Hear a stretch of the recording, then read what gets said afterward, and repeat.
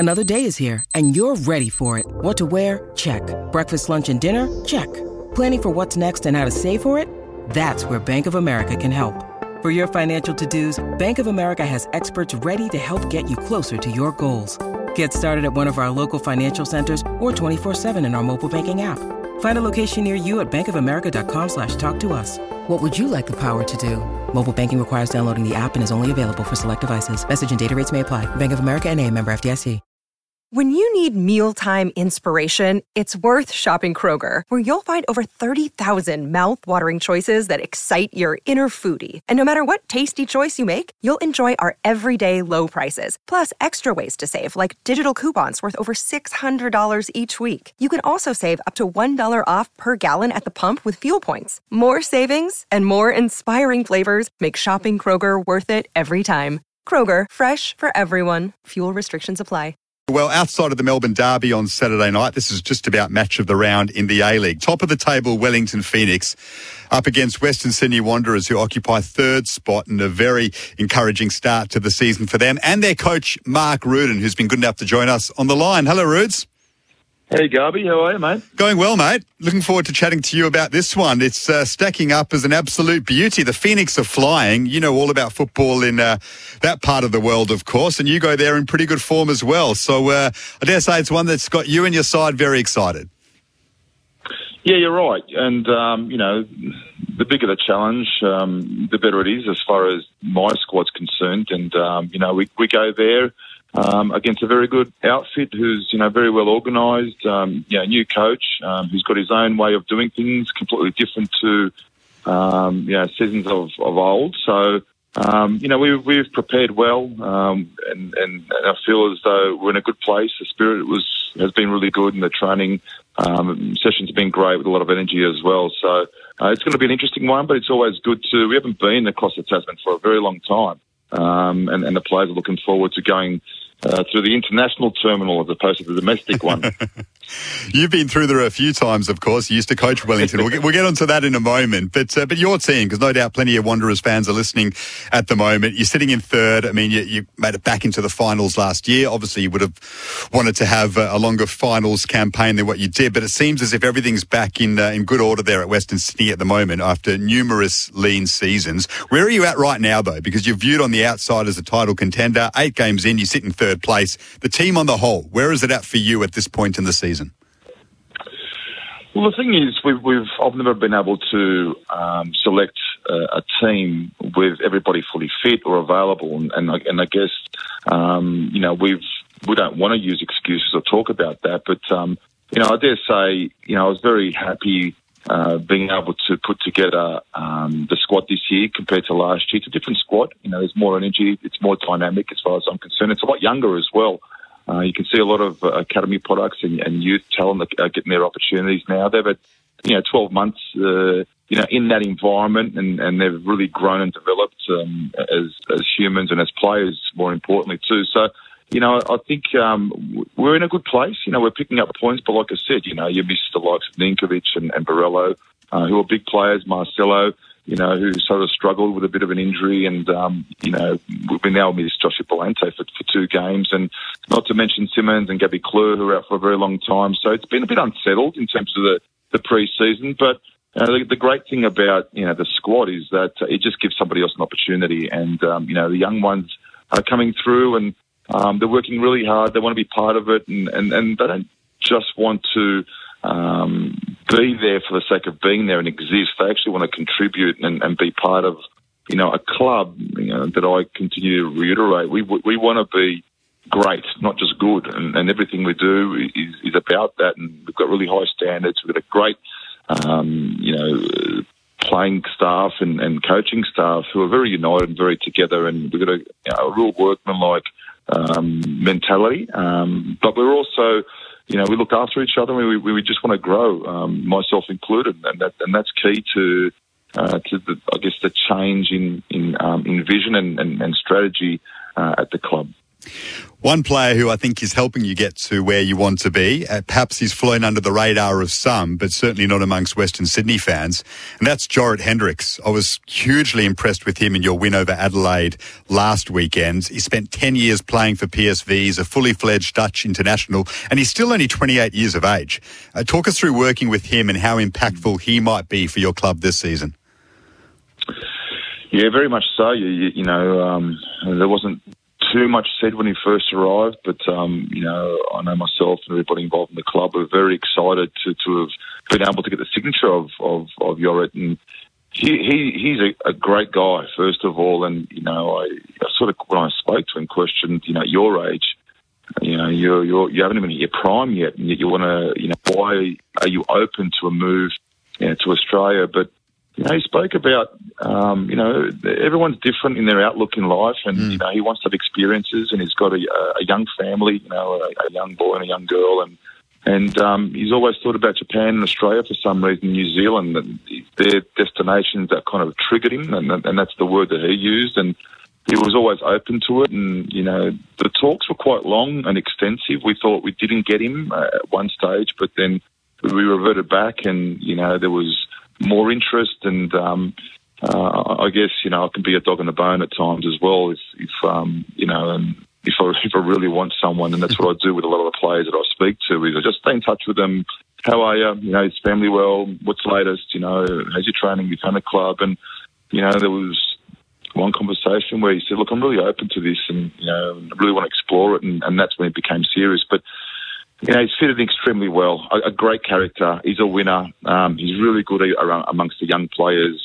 We can play him obviously in midfield, but he's done a super job when required. You know, particularly when Marcelo went off after about 25 minutes up in Brisbane, and he really led the team to that comeback. And he had to do it again after about 20 minutes. And you know, we had discussions about, you know, where he's played in the past, and so I know that I could always rely on him if needed at the back. And, you know, Bonatic's another one that I mentioned who started the year and then, you know, broke his foot and was out for 8 weeks, and he's been able to fill that void remarkably well. And I thought he was great again on last Friday. But, you know, we want to play him, you know, further up the field where he's a lot more dangerous and he feels a lot more comfortable, because we want to play with the ball, and you can see, I think we're in the top 2 or top 3 in terms of possession, but possession for it with a purpose. And he's important in regards to the build-up of our squad. So, you know, you're right. You know, he's a very important member now. He's finding his feet in the A-League. It is very transitional, and I explained that to him as well. And it takes foreigners some time to get used to, but he's been able to adjust you know, really, really quickly, and it's now getting harder. The pitches are getting harder, but you know, he seems to thrive on all these things. You know, some players tend to look at it and make an excuse, but he's the opposite.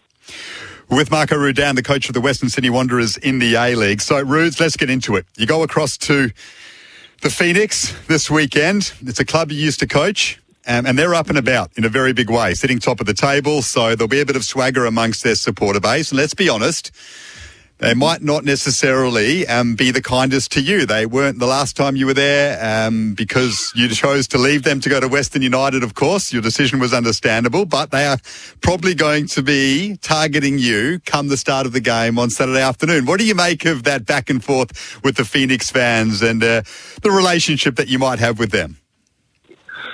Look, first of all, I've got nothing but respect for the football club. Rob Morrison, the chairman, you know, is someone that gave me my first opportunity in the A-League, and I'll always be thankful and grateful for that. You know, the fans, you know, majority of them, even when I did leave, were fantastic towards me, you know, but you're always going to get, you know, a handful there, and that's okay. That's part of the game. It's part of the entertainment. I clearly understand that we need more of this kind of stuff in the league to trigger some form of emotion or to get people talking, whether it's good, bad, or otherwise.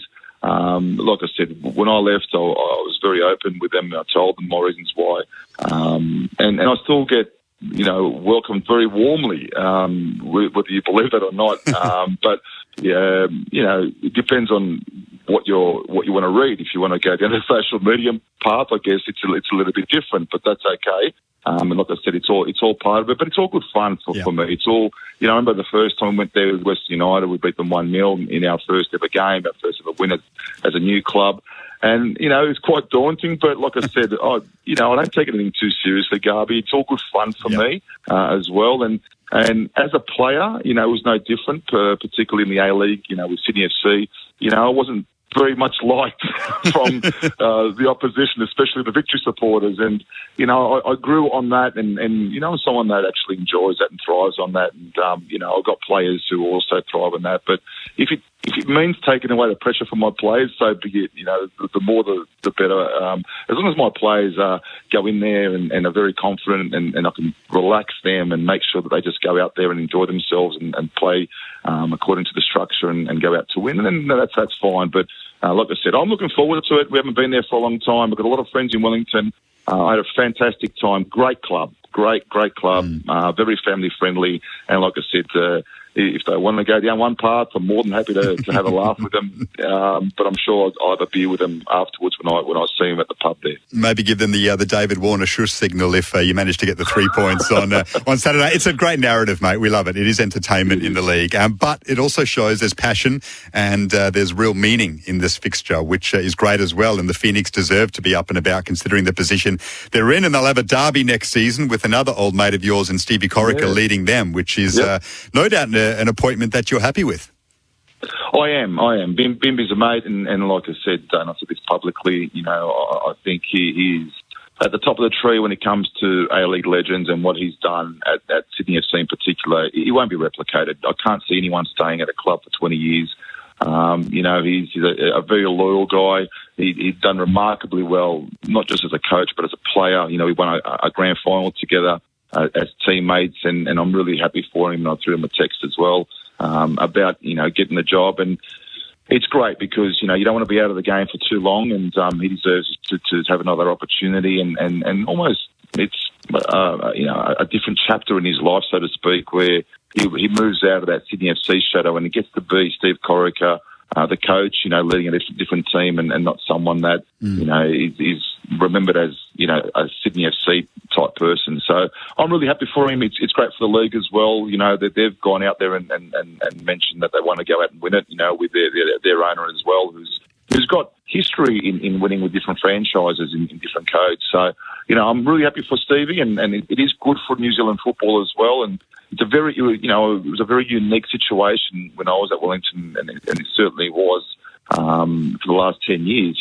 Being the only professional club in the whole country, it's you get the ability and the opportunity to get the best talent from 3 or 4 million people, and that's something that should be rewarded, and that's something that Giancarlo's done really well, is that he's putting his trust into the New Zealand faithful, and I appreciate that as well. But now he's going to have a fight in his hands trying to retain some of the Kiwis, because you got Auckland there, and they've got a large base of registered players as well, and a lot of good players that have come from there. And Roy Krishna was one that plied his trade. Obviously he's a CGM, but did a lot of his work at Auckland City and did remarkably well for Wellington. And there's a lot of others like that who've had the same path. So I'm sure Bimby's going to be there with Terry McLean, working hard to ensure that they have a strong team in their first year. Yeah, and Giancarlo Italiano will have a fight against you on Saturday afternoon, but he's doing really well. He's gone the long way round to be a head coach, and he's got the Phoenix top of the table at the moment. Just a quick one to finish. Asian Cup squad gets announced tomorrow. How's Brandon Borrello doing? He would have been a very good chance to make the squad. Injury has ruled him out. And secondly, Bruno Fornaroli. Would you take him if you were Graham Arnold?